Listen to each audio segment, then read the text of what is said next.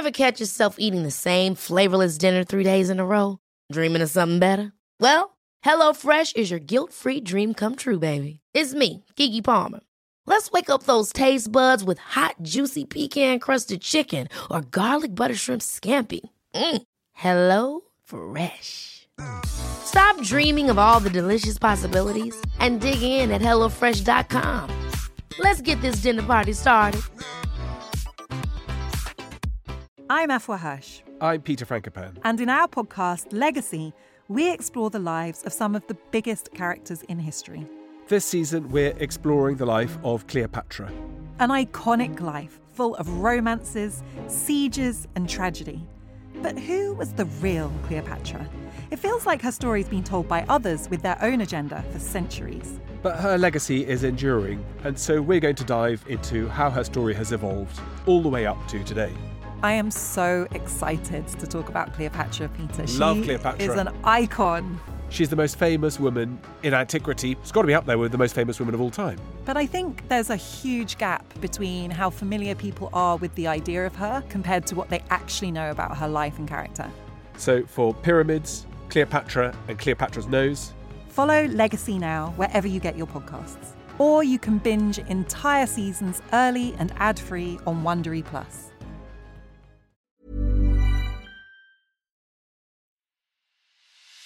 It's The Ancients on History Hit. I'm Tristan Hughes, your host, and in today's podcast, well, we're going back to ancient Scotland. I love Scotland, and we're now talking about the Romans in Scotland. We've done a podcast in the past with Dr. Andrew Tibbs all about the Antonine Wall. It was one of the first podcasts we ever did. And Andrew, he's now back on the Ancients to talk about perhaps the most disputed, the most debated military event from ancient Scottish history. This is the Battle of Mons Graupius, the grand climax to the campaign of Agricola in the north in the late 1st century AD. Where did this battle take place? What do we know about it? How much of Tacitus's account can we really believe? In this podcast, Andrew really highlights why there is so much debate surrounding this battle and surrounding the whole campaign of Agricola in the north. So without further ado, here's Andrew. Andrew, it is wonderful to have you back on the podcast. It's great to be back. It's fantastic. I love coming on to History Hit and doing stuff. It's brilliant. Well, exactly. On History Hit. I'm glad you said on History Hit because you came on The Ancients about a year ago to talk about the Antonine Wall, one of our first ever podcasts.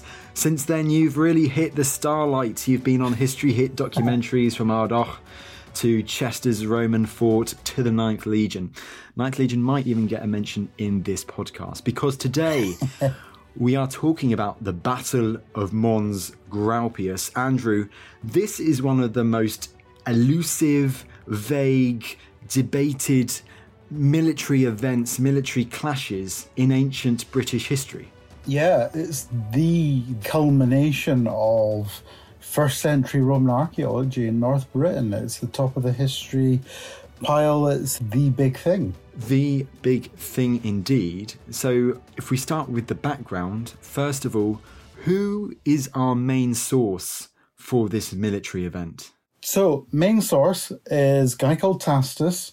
He's comes across as a very well-read individual. He was around, born at the same time as these campaigns were taking place.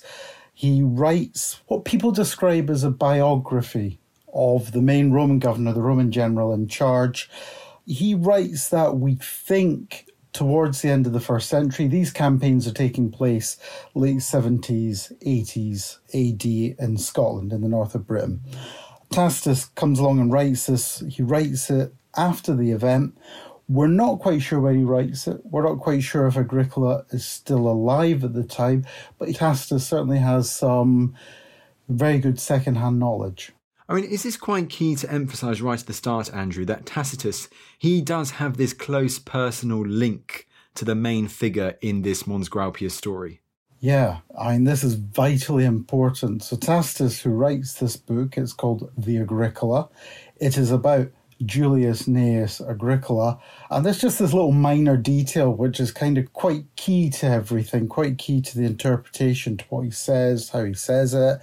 And that's because he's the son-in-law of Agricola. So he marries his daughter at one point and then goes on to write this, as I say, biography. And I say that in the loosest of terms, and I would never really, I think, personally describe it as a biography. It is probably best described as like a play or a film, that it's the edited highlights, that you have a beginning, a middle, and an end. You have a big climax, you have the denouement, you have a afterthought. So, this is a film of his life, just written down without the pictures. Fair enough. Very interesting. I know someone has called it a hagiography before, more than a biography. Could we say that as well, or is that maybe a bit too far? It really comes down to your own interpretation and what you think of it. I mean, it starts out by saying it's a eulogy. This is a eulogy to my father-in-law. So, whether you call it hagiography, historiography, biography, biopic, the bottom line is, it is not an accurate historical representation of what happened. It has elements of truth. It probably has elements of fiction. It's a blooming good read. It's a blooming good read indeed. We've got elements of fiction, elements of truth. So it is our main source. So Andrew, what does Tacitus tell us about Agricola's campaign in the run-up to Mons Graupius, before Mons Graupius? What do we know about Agricola's movements in modern-day Scotland? Yeah, so, this is another key point we'll probably get on to, using that word Scotland. Let's get back to the story first of all before we pick holes in that. So this is like the film of Agricola's life. It starts off with brief biography of his early years, his military career, and then he comes to Britain, and it's very critical of his predecessors. They did nothing. But Agricola came here and he went here and he sorted these people out and he went here and sorted these people out. And then the second part of the film is really all about Scotland. And the book is slightly peculiar in those terms to what we're used to, because it starts out with all these little biographical details saying, oh, he's humble and he's come to be brilliant. And then he comes to Scotland and it's the big fight of his life. He's going where Julius Caesar didn't manage to get that far north, Augustus didn't get that far north, all this sort of stuff. So he comes to Scotland, or north of Britain, and he starts campaigning. And it's about 7 or 8 years campaigning he does. And he gets to the north of Britain, and he gets to a river, and it's called the Tanum. And this is one of the big issues we have with it, that this book doesn't really mention any geographical features. There's one mountain, Mons Graupius. There are 3 rivers. There are 3 tribes, I think it is mentioned. And I think there's 3 islands mentioned. And it's very vague. It doesn't sort of say, this is the island of Mona and it's right here. And kind of everybody has sort of tried to piece things together afterwards. But anyway, he gets up to the Tanum or the Taos, and he campaigns up to there and sorts them out. And then he falls back to the Clota and the Botitra, 2 other rivers that are mentioned, and he creates a secure line of fortifications, and then he battles a bit further north again, and it all culminates in this big battle against the Britanni and the Romans, or the Caledonii, depending on translations and again in that. And I think for our purposes, we'll say Caledonii. Yeah, everybody knows what we're talking about. But again, all comes back to this text. And we have, say, it was written by Tacitus. It was then lost, as these things were, and it appears, I think, in a monastery in about the 15th century. It gets translated, it gets published, people start looking at it. It becomes a huge influence on the antiquarians, so from about the 17th century onwards. And then we get to the end of the 19th century, and a man called, I think it's Fevereux, translates it in 1898. He's an American, hugely influenced by circumstances. His translation is tinkered with, improved upon, I guess, in the 1920s. And then that version is, again, a couple of decades later, tinkered again with by Ogilvy and Richmond, 2 sort of well-known names in British archaeology. And that's it. Every interpretation of what Agricola does, every sort of analysis of that up till really past decade or so, maybe a bit longer, is all based on these old translations. Now, the latest of those translations are done by people that are influenced by military, the Great War, depression, all these things that are going on.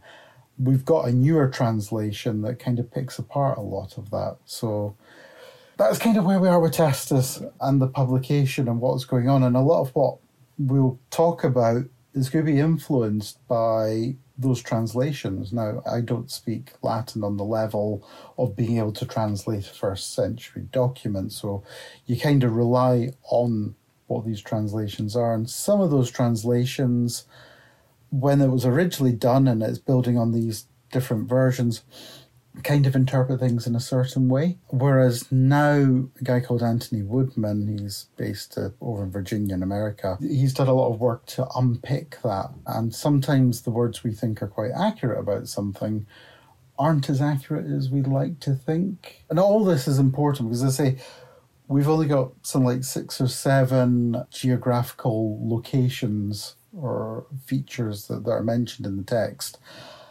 And a lot of where we start thinking about where people were campaigning maybe isn't as accurate as we'd like to think. And if the campaigning is not accurate, is the big battle at the end of this as accurate geographically as some people would like to think? Very important to lay that all out first, Andrew.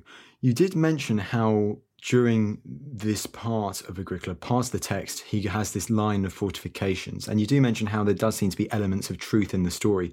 Because if we now turn to archaeological evidence, we do seem to have substantial, maybe a bit strong, but we do seem to have archaeological evidence surviving of fortifications that seem to date to the time of Agricola. So I think we've always got to be careful when we're talking about the archaeology and the individuals.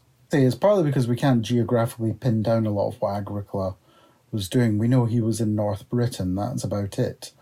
The archaeological evidence says the fortifications are early, but a lot of that data is not scientific evidence. So when we come to date archaeological sites or Roman sites in Scotland, we've got about 4 different methods of dating those. So we have finds. So these are archaeological artifacts, and some of those can be put into typology, so a series, so we know what's the earliest and what's the latest. Some of those can be dated if they're organic materials.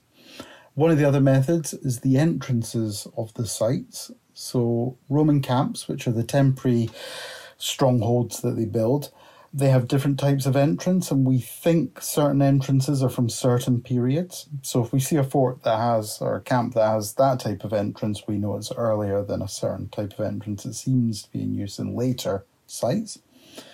We've got something that's a variation on that is the sort of morphology. So camps can have a certain type of design. So they generally are playing card shaped camps and forts, but there are variations. We've got a first century fort at a place called Loudon Hill over sort of Glasgow-ish. It's not that near Glasgow, but it's over that way on the west of the country. And it's a sort of half-sized trapezoidal style fort. We've got Bochastle Fort, which is in Callander. It's a square fort.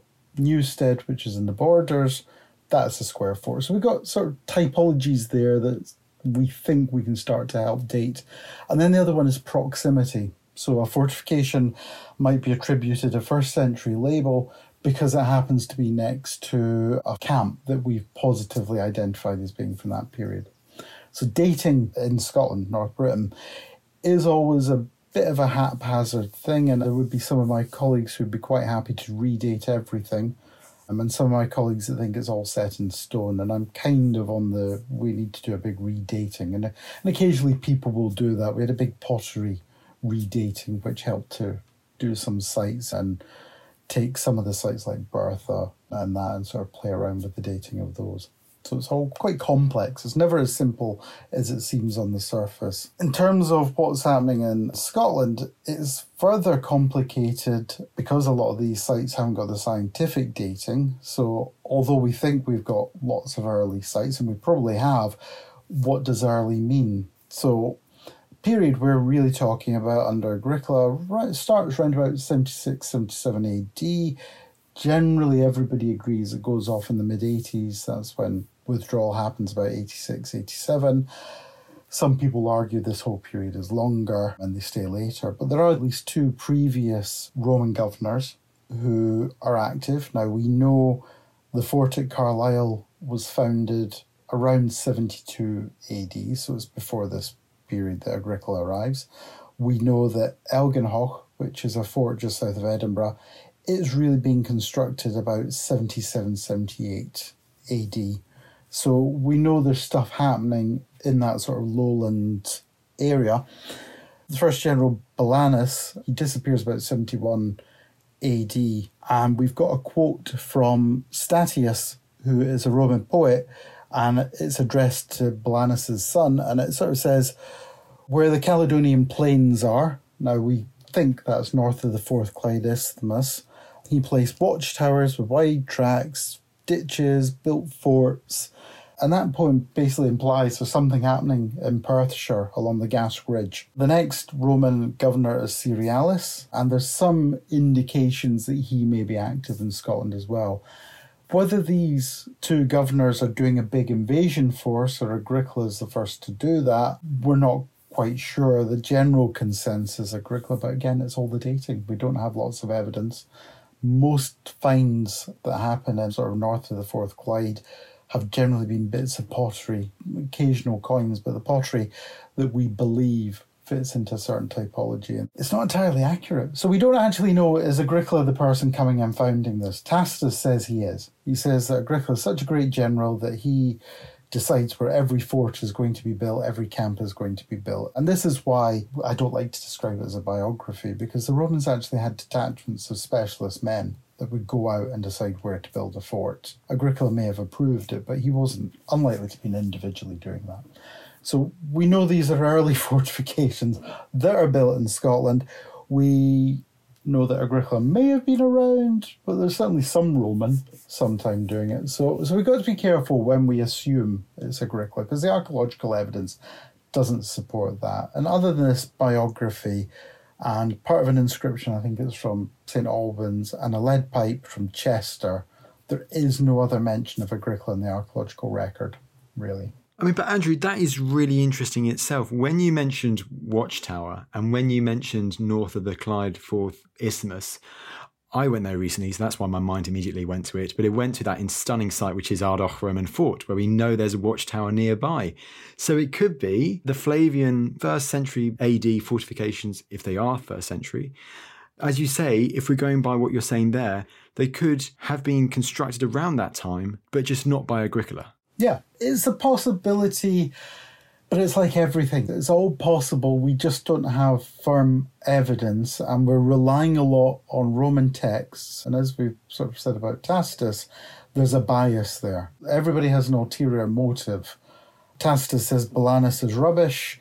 Statius says, well, actually, Balanus has conquered the north. We've got another quote from, I think it's Cassius Dio, basically saying that there was campaigning in Caledonia for 30 years before Agricola crops up. But again, that comes down to where's Caledonia. We think it's generally north of the Fourth Clyde, but it's also used as a term to be beyond the Roman Empire.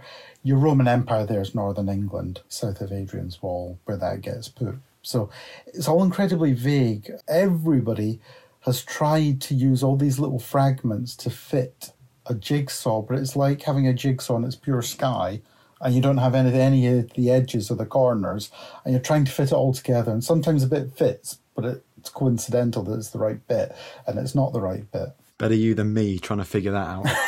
Well, before we go on to Mons Graupius itself, one more story from Agricola that I'd like us to talk about, and this is the 9th Legion disaster. Andrew, what is this story? So, Agricola is campaigning in Caledonia. It's in the part of the book where he's into Caledonia, he's campaigning. Again, we don't know where in Caledonia, how far north or how far south. He's decided to be more effective. He's going to split his army into 3 columns. And so they're going to break him into 3 groups. They're going to go off and do everything, meet up again. It's a tactic the Romans do seem to use sometimes. One group is camped, probably in a camp. We don't actually know whether it's a camp or a fort. And the difference is your camp's your temporary accommodation. It can be occupied for a few nights, few weeks, where you're crossing over the landscape. Your fort is your permanent station where you're sort of parked there longer term to secure the area. So camps are when you come in to conquer. When you're securing, you build forts. So this group of soldiers is somewhere in one of these fortifications. The enemy, the indigenous people, get wind of this and decide to attack and basically come in and slaughter them, break into the camp, big fight going on. The interesting thing is it's taken quite a while, this fight. Long enough for Agricola, who is presumably somewhere else in the area but not on their doorstep, to come back with his men and save the day. Now, we know there's a 9th Legion. We think there's some indication of them being in Scotland at this time. It's mentioned in the book, they say the 9th Legion, so that bit marries up. It's very difficult to prove that they were at this particular site, and they did it. And the reason for that is because, so they come to a site, they surveyed it, marked it out, and then they dig big ditches, be a good 6-7 foot deep, and then they piled all that earth up into an embankment, and that's their defences. So that's what we call the rampart and the ditch defences. Within that, all the soldiers are staying in their tents. Now, when the Romans leave an area, what they seem to do is knock down the ramparts, put it back into the ditch, and then clear off, and it's so the enemy can't occupy that and get a strategic advantage. So the problem is, if defences are breached, and that's what we're getting from Tacitus, that's what happens, they're going to knock down these ramparts. Well, these ramparts don't survive now. We have 1 or 2 sites where they're 3-4 foot high, the remaining ramparts. Most of them are ploughed out in that, so we can't really find that. Next sort of evidence you'd be looking for is burning. Did they start burning down tents and things like that? That may or may not have happened.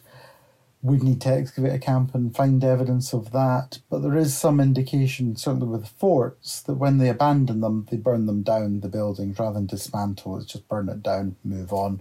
I think Ardagh is an example of that. So if they were staying in a fort and that was breached, again, we can't find the evidence. Problem is, and as I say, Agricola, or Tacitus's version of Agricola, it's a movie. And this is your inciting incident. So this is the beginning, really, of the build-up to the Battle of Mons Graupius. This is sort of saying, actually, Agricola almost lost the day, but he came in, he saved it. He was a brilliant leader, but he was determined to have his revenge and carried on campaigning. That's what it is. So something may have happened. The 9th Legion, the indication is from the literary evidence that it was already depleted because it had been involved in the Boudiccan revolt some 20-odd years before, 15, 20 years beforehand. So it's difficult to know what was happening. Was this just a rubbish legion that Tacitus decided, right, I need a story, you're the guys that are going to be, it's the same, you watch a soap opera. You pick the family that are going to get wiped out and falling into the river or something, and that's what Tacitus is doing.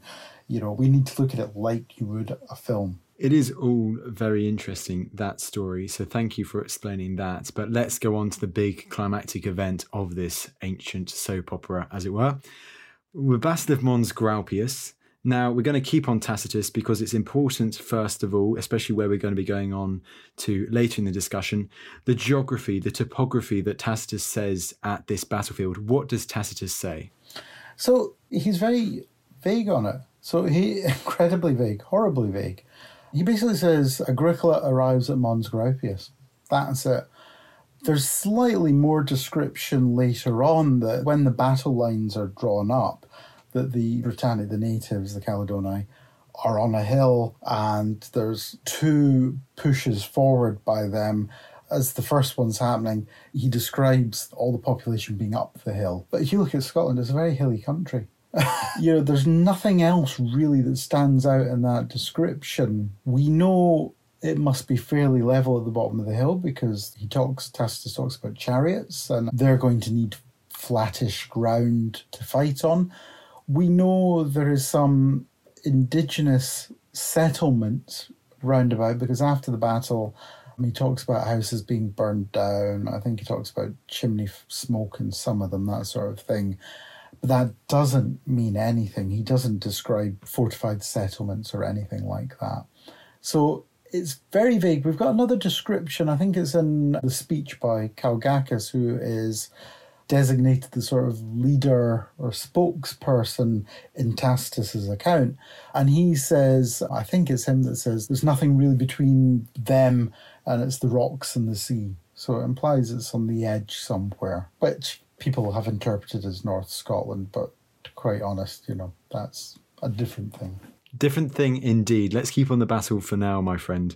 Let's keep on the British force for a bit, because you mentioned chariots there, but you also mentioned the name Calgacus, because he is quite an important figure in this whole battle narrative, in the whole Agricola story, isn't he?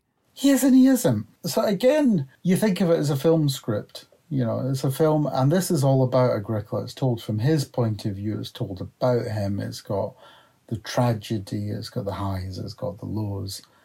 Calgacus is a storytelling tool. So around this time when Tacitus is writing it, and this is what I meant at the start when I said Tacitus is a very well-read, knowledgeable, seemingly intelligent person, because the literary tradition at that time, and we have this with the accounts of Boudica, is that you have the very anti-Roman, the big pantomime villain that comes in and does, oh, I hate the Romans and we're going to be better because we will rise above the Romans and we'll conquer the world, we'll be brilliant and we'll beat all those Romans and we hate the Romans and we're very anti-Roman.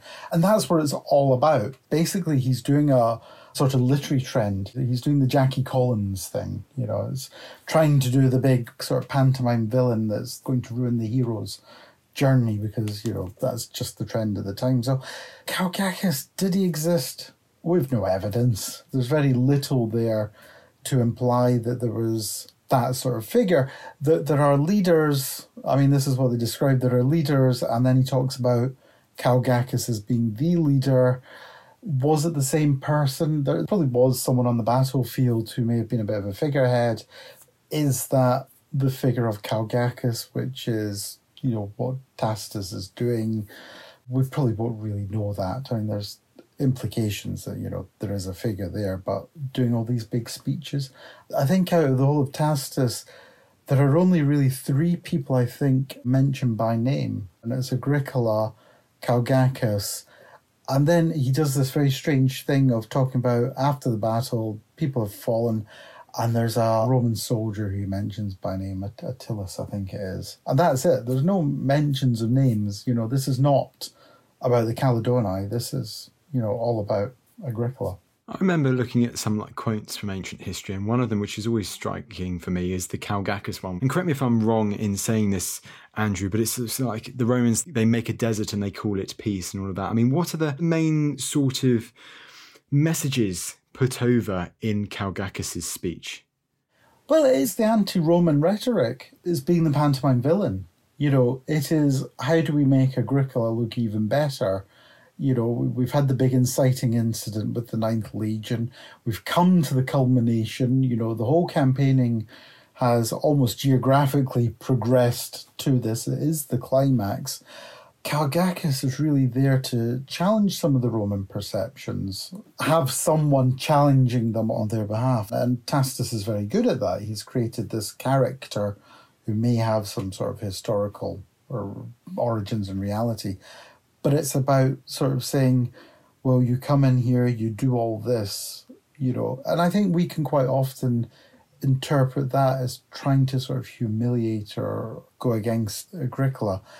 And it's not for that, because the Romans are quite arrogant to a large extent, and they will be like, yes, we did come in here and we gave you peace, and we did this left, right and centre, And the other thing to bear in mind is a battle for the Romans is very much the last thing they do. It's a very costly exercise. If you start losing people, well, you then have to get more people and train them. If you start losing weapons, well, then you have to forge those weapons. And if you're campaigning, they're not likely to have large-scale weapons factories, when they're at their camps. Those are back in the forts and possibly even further south at their winter quarters.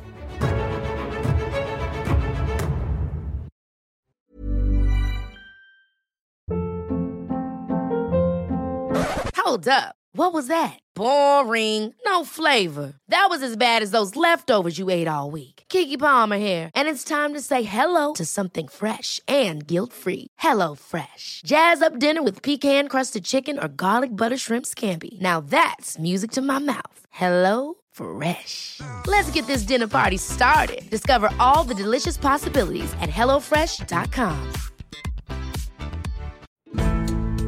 Join us this month on Gone Medieval from History Hit. I'm Matt Lewis. And I'm Eleanor Yanaga. This April, dive into our special mini-series. With the help of leading experts, we're tracing the foundations of England by exploring the country's most powerful Anglo-Saxon kingdoms. We'll be looking at Northumbria, Mercia, and Wessex, as well as the rulers and their councils who helped shape a nation. Make sure to get every episode by listening and following Gone Medieval from History Hit, wherever you get your podcasts.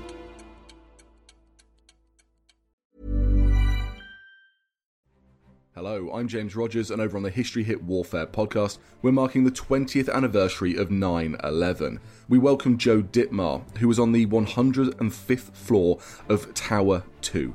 He takes us through his personal experience of surviving 9/11 and his escape on that day. We also welcome Jessica DeLong, who provides a different perspective. She served at Ground Zero, and she tells us about the efforts to fight the raging fires and evacuate thousands of people via boat. We're also joined by world-leading experts on the history of terrorist hijackings and the history of terror attacks on New York City going back to the 1920s. Join us for this special commemorative week on the History Hit Warfare podcast.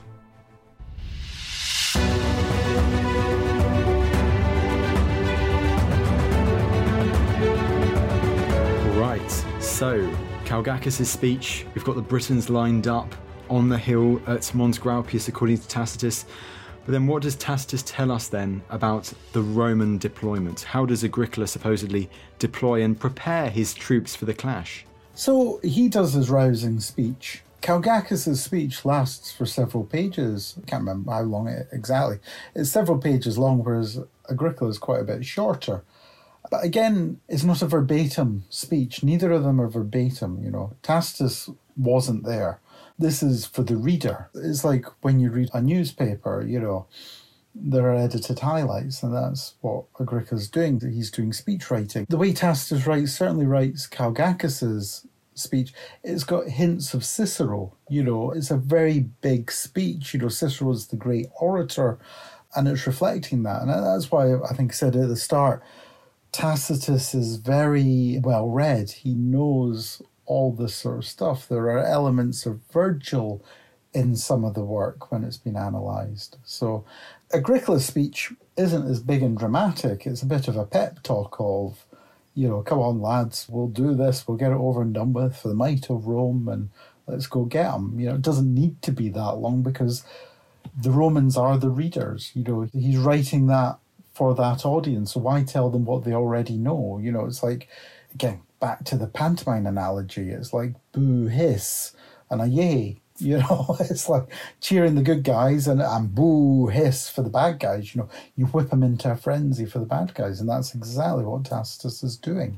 I think they're mentioning there's something like, we've got 8,000 auxiliary soldiers, and we've got something like 30,000 Caledonii, 3,000 Roman cavalry. And again, it comes back to this being a bit of a propaganda piece. You've got, by the end of it, 10,000, Caledonii dead against something like 360 Romans. It's like, really? Interestingly, though, it's a bit of a tangent, but 10,000 is the figure that's given. And back in the days of Rome, when a Roman general was successful, he'd have a triumph, so a big parade and lots of big celebrations. And you needed to have 5,000 natives dead for that. So what Tacitus is doing is giving Agricola 10,000, so twice the limit for the triumph that he never really gets. But, all this is propaganda. So it's basically playing up the role of Agricola. You've done the spoiler there. You've kind of told us who wins this battle in the Tacitus' Agricola. Sorry. It's quite all right. I think we could all guess where it was going. But how does, once again, I'm going to say with the words according to Tacitus, we will get onto the locations and the archaeology, and you have very well throughout this podcast explained why we need to be very dubious of this account. But according to Tacitus' Agricola, how does Agricola gain this victory? What do we know about the battle itself? So he mentions in the book that we've got 4 groups of auxiliaries there. Now, the auxiliaries are the part of the Roman army, but they're the hired help, they're the mercenaries, and quite often they have skills like archers and things like that. And we've got 6 actually that are there. We've got 4 Batavians, and we've got two of the Tungarians. So the Batavians are from what is the Netherlands now, and the Tungarians are from, I think it's East Belgium. So he sends in those, and he keeps back some of the legionaries. The legionaries are the ones you see in the films, the nice armours, marching in formation. They have their own type of fortification, a fortress. So they're kept back. I think the wording is something like it's just in case. And it's actually one of the sort of trends, the sort of military trends of the time. That's what they do. They keep the legionaries out of it, send in the auxiliaries. And to an extent, the basic reason is that they're expendable. You know, your soldier is more expensive because he's the one that's well trained. Some of them can be from the ruling classes, you know, the military commanders. You kind of don't really want to get rid of them if you can help it.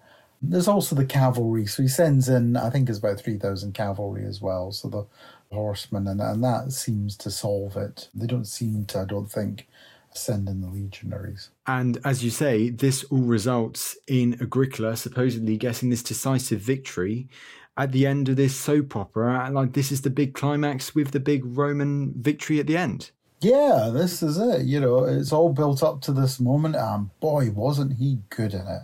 He's completely wiped out people. They essentially commit genocide, which, you know, they've had lots of problems with these people. They're on the battlefield, they kill them. If they're lying there, half dead. They actually claim, I think, at one point, I think that some of their families come round and kill them. It's just everybody dies. It's quite a brutal... But then again, warfare is like that, and it was no different, you know, 300-400 years ago in some of the battles. You know, you get rid of the survivors, lop off the finger, take the rings, dig out the gold teeth and all that sort of stuff.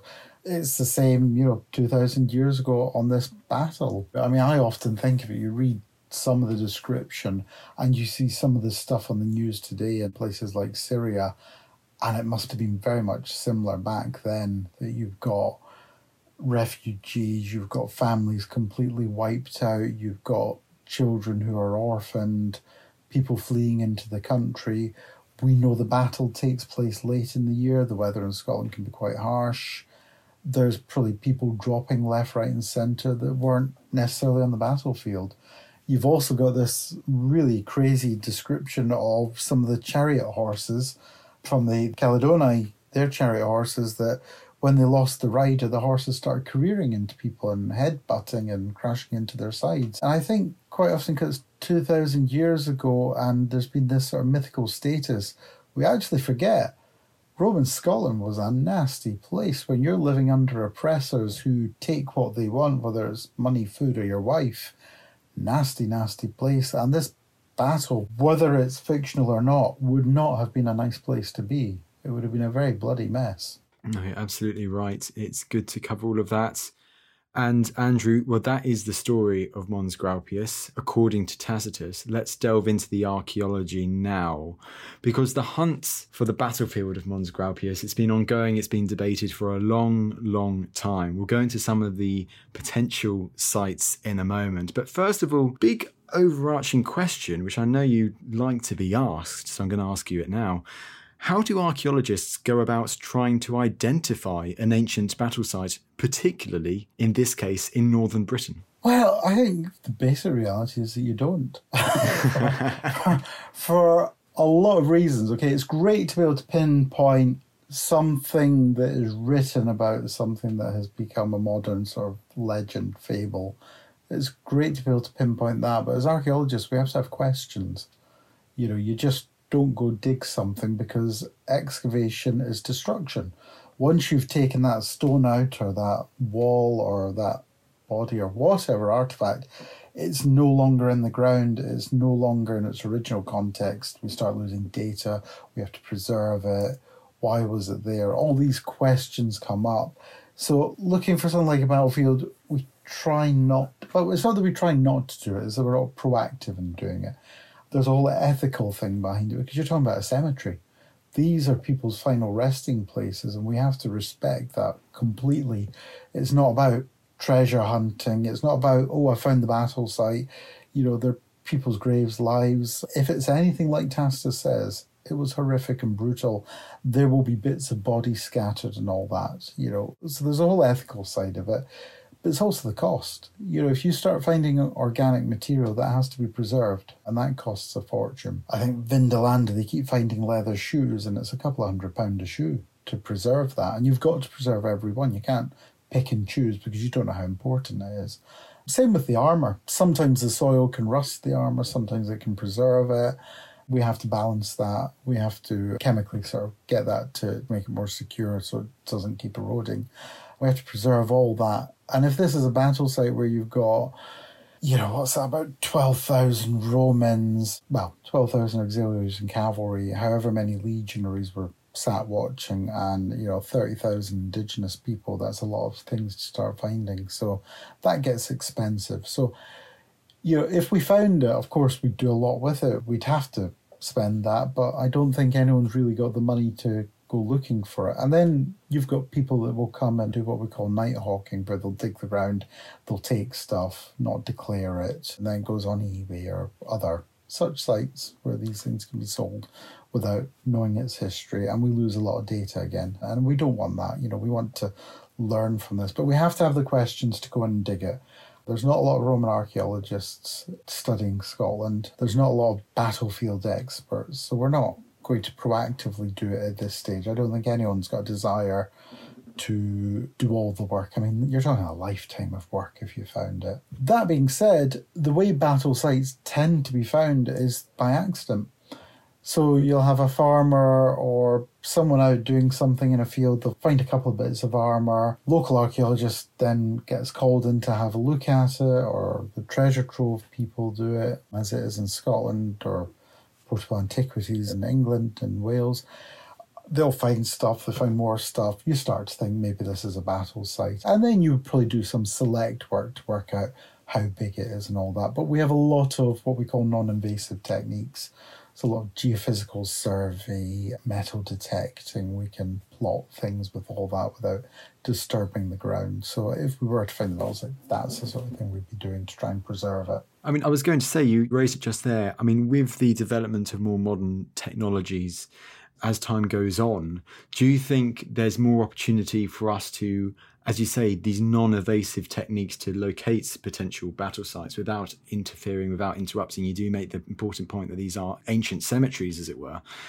These scientific methods, this new technological advancements, they could really help in that regard. They can and they can't. They're great techniques. They can tell us a heck of a lot about an area, small area, big area. We can do it with a great deal of accuracy. We can do a lot of it remotely. That saves money. Someone has to pay for all this. We can learn so much from them. We can learn where to dig if we were going to dig. What's the best site to answer certain questions? We can do so much more, but it's still a needle in a haystack. We don't know where Mons Graupius is, and I'm sure we'll talk about that later. But all that sort of thing, you've got to find the site to then survey it. We can't go around every potential site, and there's, I think, probably 30, 40 proposed sites for Mons Graupius. We can't go around all of those. It takes forever. It also takes a professional knowledge. There aren't many people that know what the typical profile site for a Roman battle site is. We can do lots of analysis, but it does take people that have that knowledge and expertise to be able to say, well, this seems to fit a profile of this site in another country and things like that. We've got one or two additional clues from Tacitus. So he says, I think it's the Roman troops were lined up in front of a Roman camp. So that kind of narrows it down for a lot of sites. We know there are a lot of camps out there we probably haven't found yet, but it kind of helps to narrow down some of it. But it's still, again, you've got to have a look at the type of camp, the period of camp, what's the evidence the Romans were here at the right time. Then you've got to start looking at the battle stuff. Then you've got to have a look at what are the finds on the ground. Have we found anything? Do they come to the right period? Then we survey it, the signatures, when we do resistivity or magnetometry, as we probably do for this, it starts to build a picture. Is that likely to be Roman? Can we test to see the site's Roman? That's before we start looking for remains of the actual evidence of the physical fighting and that. We're just looking at the fixed things in the ground that last longer. And one of the unfortunate things is certainly in parts of the northeast of Scotland, the soil corrodes a lot of metal. So a lot of it could have disappeared, a lot of that evidence. A lot of bones have disappeared. It's why we don't have tons of Roman bodies from Scotland. These things do disappear. Well, you mentioned in passing as we were chatting there that there are like 30 or 40 different proposed locations for the battle. We're not going to go through them all. But we are going to focus on a few of, shall we say, the big ones. I'm not going to say more interesting because I'm sure they are all very interesting. But we are going to start with what seems to be the big one when you do any looking into the Battle of Mons Graupius. And this is the site of Benahi. Andrew, where is Benahi and why is this particular location so popular with people when it comes to the Battle of Mons Graupius? So Benahi's in Aberdeenshire. It's a big hill. I say hill, it's sort of mountain, small mountain. It's got evidence of several indigenous settlements, hill forts on and around it. I don't think any of those have been dated, and we do have to be careful in the dating, because if it was abandoned by the Roman period or occupied after the Roman period, you can't use that as evidence to support it was a site the Romans came to. And again, we've got to be careful. There's a hill fort, it's not too far away from there, called Tapanoth, which has been excavated by Gordon Noble at Aberdeen University recently, and we thought that could have been Roman. I think some people have even proposed that as the site of Mons Graupius. They've had organic materials and things come up that they've been able to properly date, scientifically date, and it doesn't look like it's contemporary with the 1st century Roman activity. So that's out. So we can't sort of say that's a hill fort. The Romans were here at the same time people were living in it. We just can't say that. We can think it, but we can't say it. So Benahi, it's got the hill fort on the top. It's got some hill forts round to the side. There's quite a few hill forts and other hills nearby. So it does seem to be in a bit of a population centre at some time. And it's kind of got the flat plains in front of it. So it kind of does fit the profile on that level. Nearby, there are a number of Roman camps. There's a particularly large one, I think it's about 50 hectares, just under 50 hectares. At a place called Logidurno, which is fairly nearby. And it does seem to fit the profile, but no one's ever found anything there. I don't think Logidurno is on top of the hill, so you're sort of losing that element that's in the description that the Romans lined up in front of it. So, yeah, it's a possibility. I mean, it was put forward, I think, first of all, possibly by Gordon Maxwell, who worked for what was the Royal Commission Ancient Historic Monuments in Scotland, very knowledgeable gentleman, found lots of Roman sites through aerial survey, did lots of excavation. We've not really revisited that since he proposed it back in, I think, the early 80s. I think his book came out.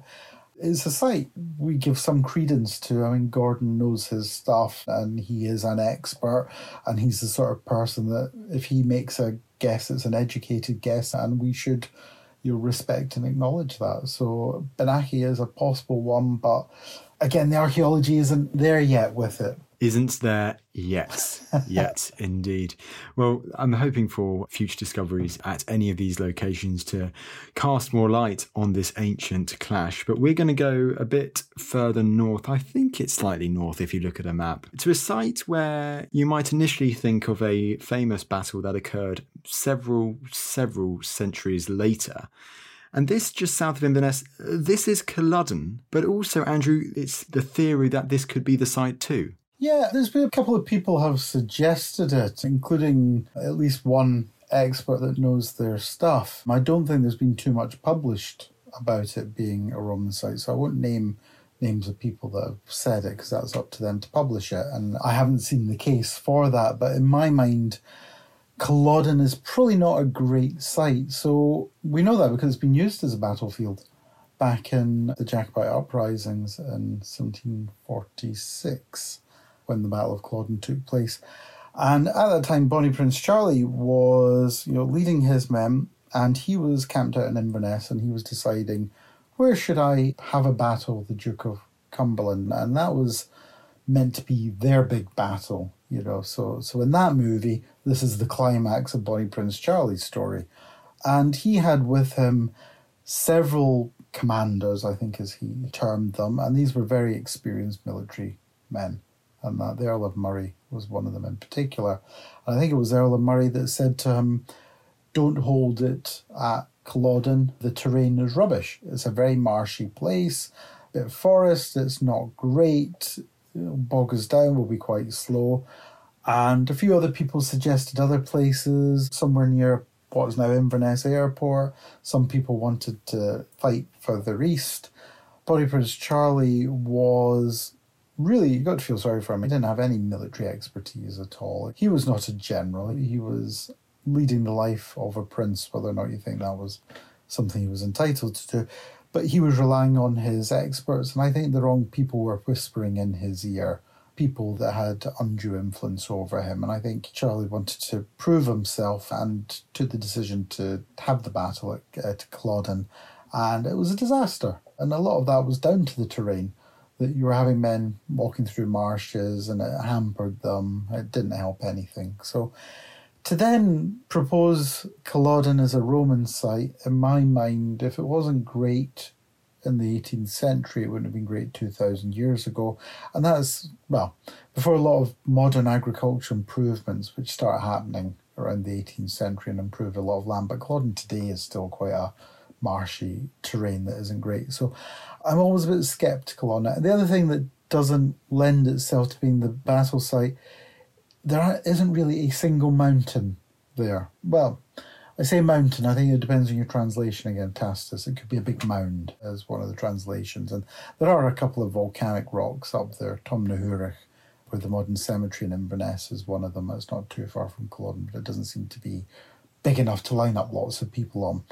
To me, it doesn't have a lot going, and I would need to see someone put forward a good evidence base or some good arguments for that. But I think it's proposed, but not one I would take seriously at this stage. Well, let's not look through all 30. Don't worry, I'm not expecting you to know all of the 30 other theories that there are for various battle sites. But are there any other battle sites that you'd like to mention, proposed possible battle sites for the clash at Mons Graupius? I think there are a number of interesting ones. I think we've got two places that we shouldn't dismiss, and I suspect other people have proposed these.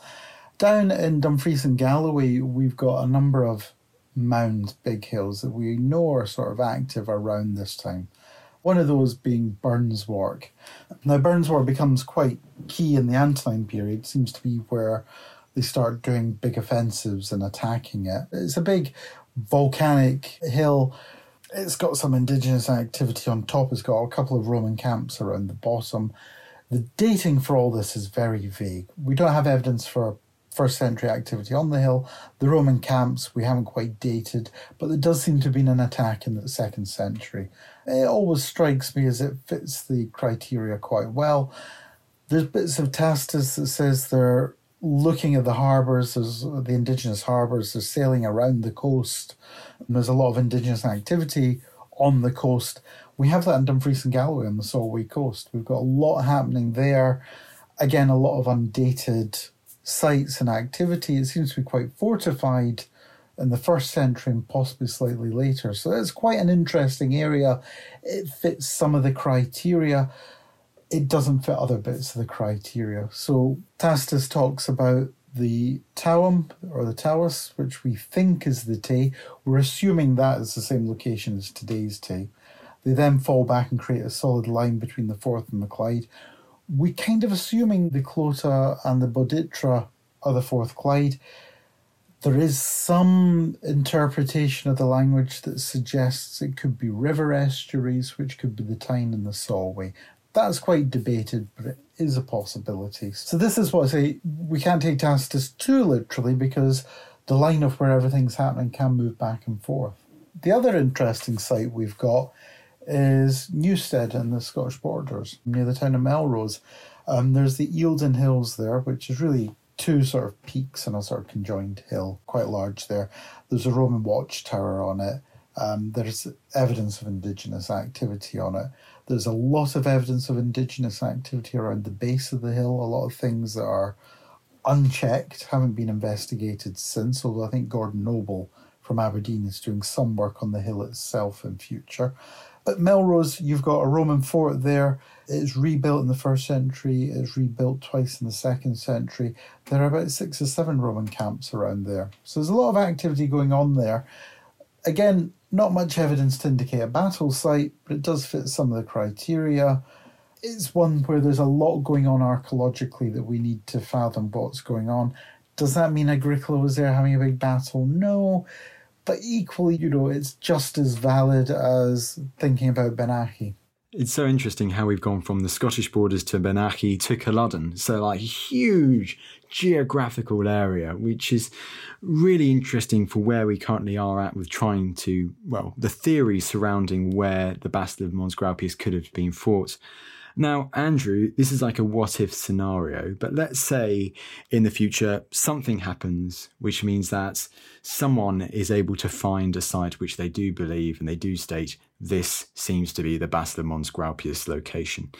What would be the implications of such a discovery? It would be the first known location of a Roman battle site in Britain. One of the only ones in Europe. We've got one or two elsewhere. We've got evidence of stuff happening in Spain. We've got Teutoburg Forest in Germany, although that's debated by some archaeologists.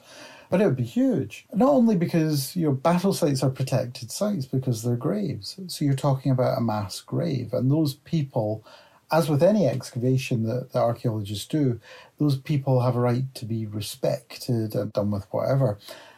And in this country, we've not really had a lot of conversations about how we do that with battlefields. Recent battles, First World War, Second World War, we've got nothing like that in Britain. And they treat those with great respect and don't do anything with them in Belgium and Flanders, France, all that sort of place. What would we do with it?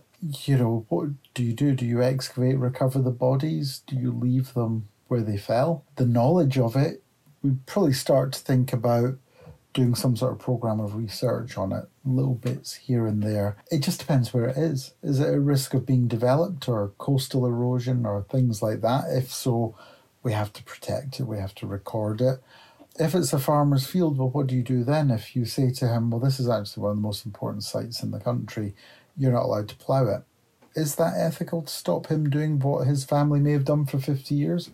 There's a whole cacophony of questions we'd have to ask. And, the bottom line, I think, for archaeologists in this day and age is it is a gravesite, as I say, so you've got to respect that. And Culloden is a good example of it's never really been touched because it is a gravesite and there will be human remains all over the place. And a lot of them were gathered and put into graves, but there'll be bits of people that weren't. So you've got that whole side of things. But it's in what questions do we want to ask as archaeologists? How big was the battlefield? Can we confirm it's a Roman battlefield? That would probably involve excavation. Can we confirm it's 1st century? So that would involve excavation and dating of artifacts, or there's slightly new techniques that we can do. You then want to look at the wider area because bear in mind that there's been estimates of the baggage train for the campaign in Scotland could have been up to 10 miles long.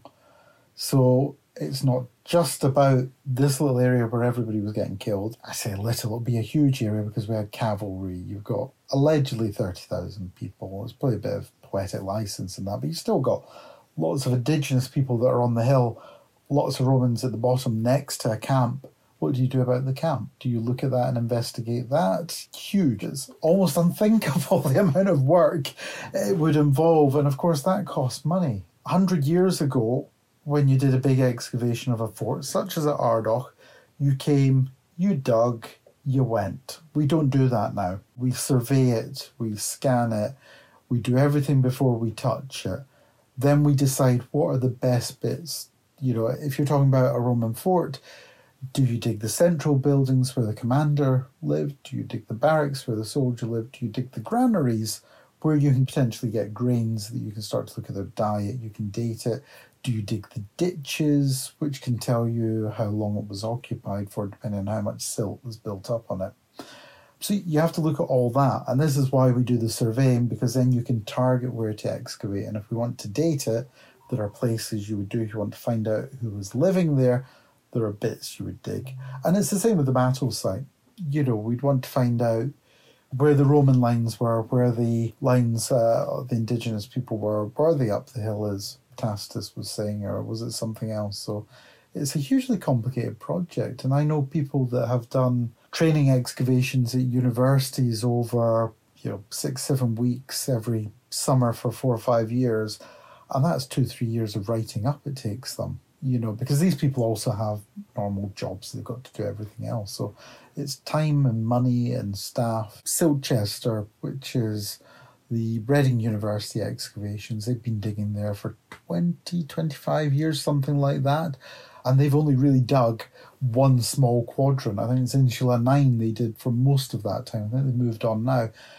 But it just goes to show, a whole battle site will take a lot of time to excavate. And is it going to tell you much?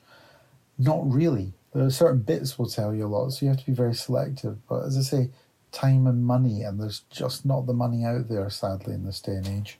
Not yet, my friend, but hopefully in the future things will change. I mean, that's all really interesting to hear the behind the scenes, as it were, of the archaeology world, of Roman archaeology in Scotland, which of course you are a key part of.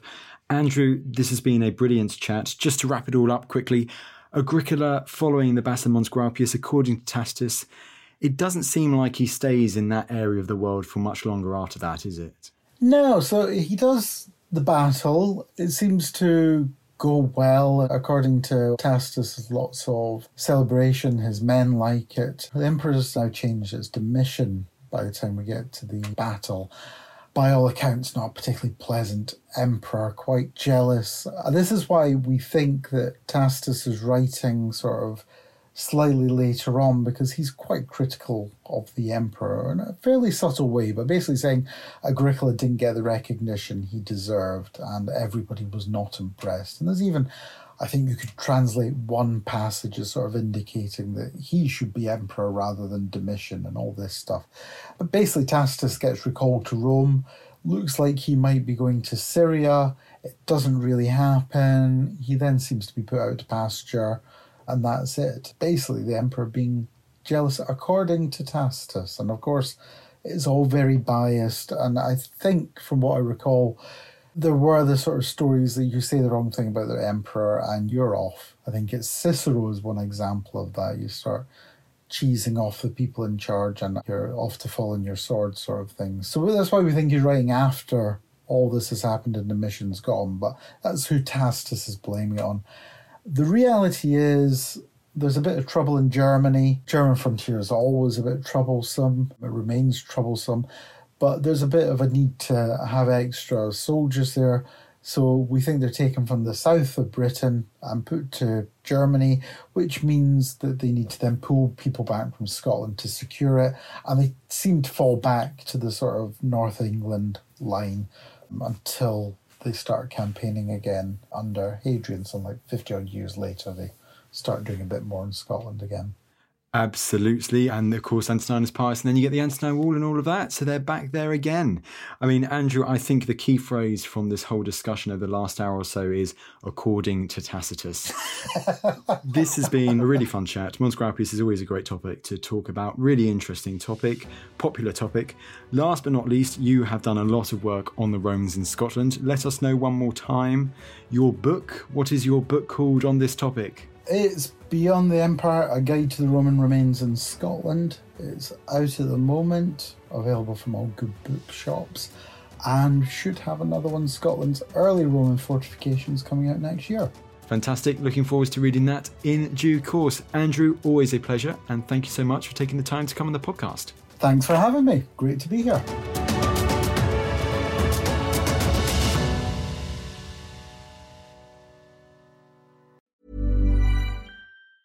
Ever catch yourself eating the same flavorless dinner 3 days in a row?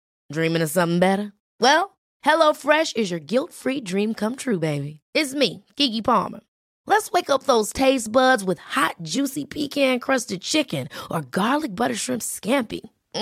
Hello Fresh. Stop dreaming of all the delicious possibilities and dig in at HelloFresh.com. Let's get this dinner party started.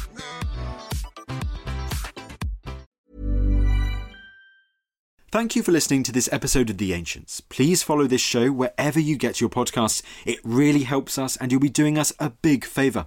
Don't forget, you can also listen to all of these podcasts ad-free and watch hundreds of documentaries when you subscribe at historyhit.com/subscribe. As a special gift, you can also get your first 3 months for just £1 a month when you use code ANCIENTS at checkout.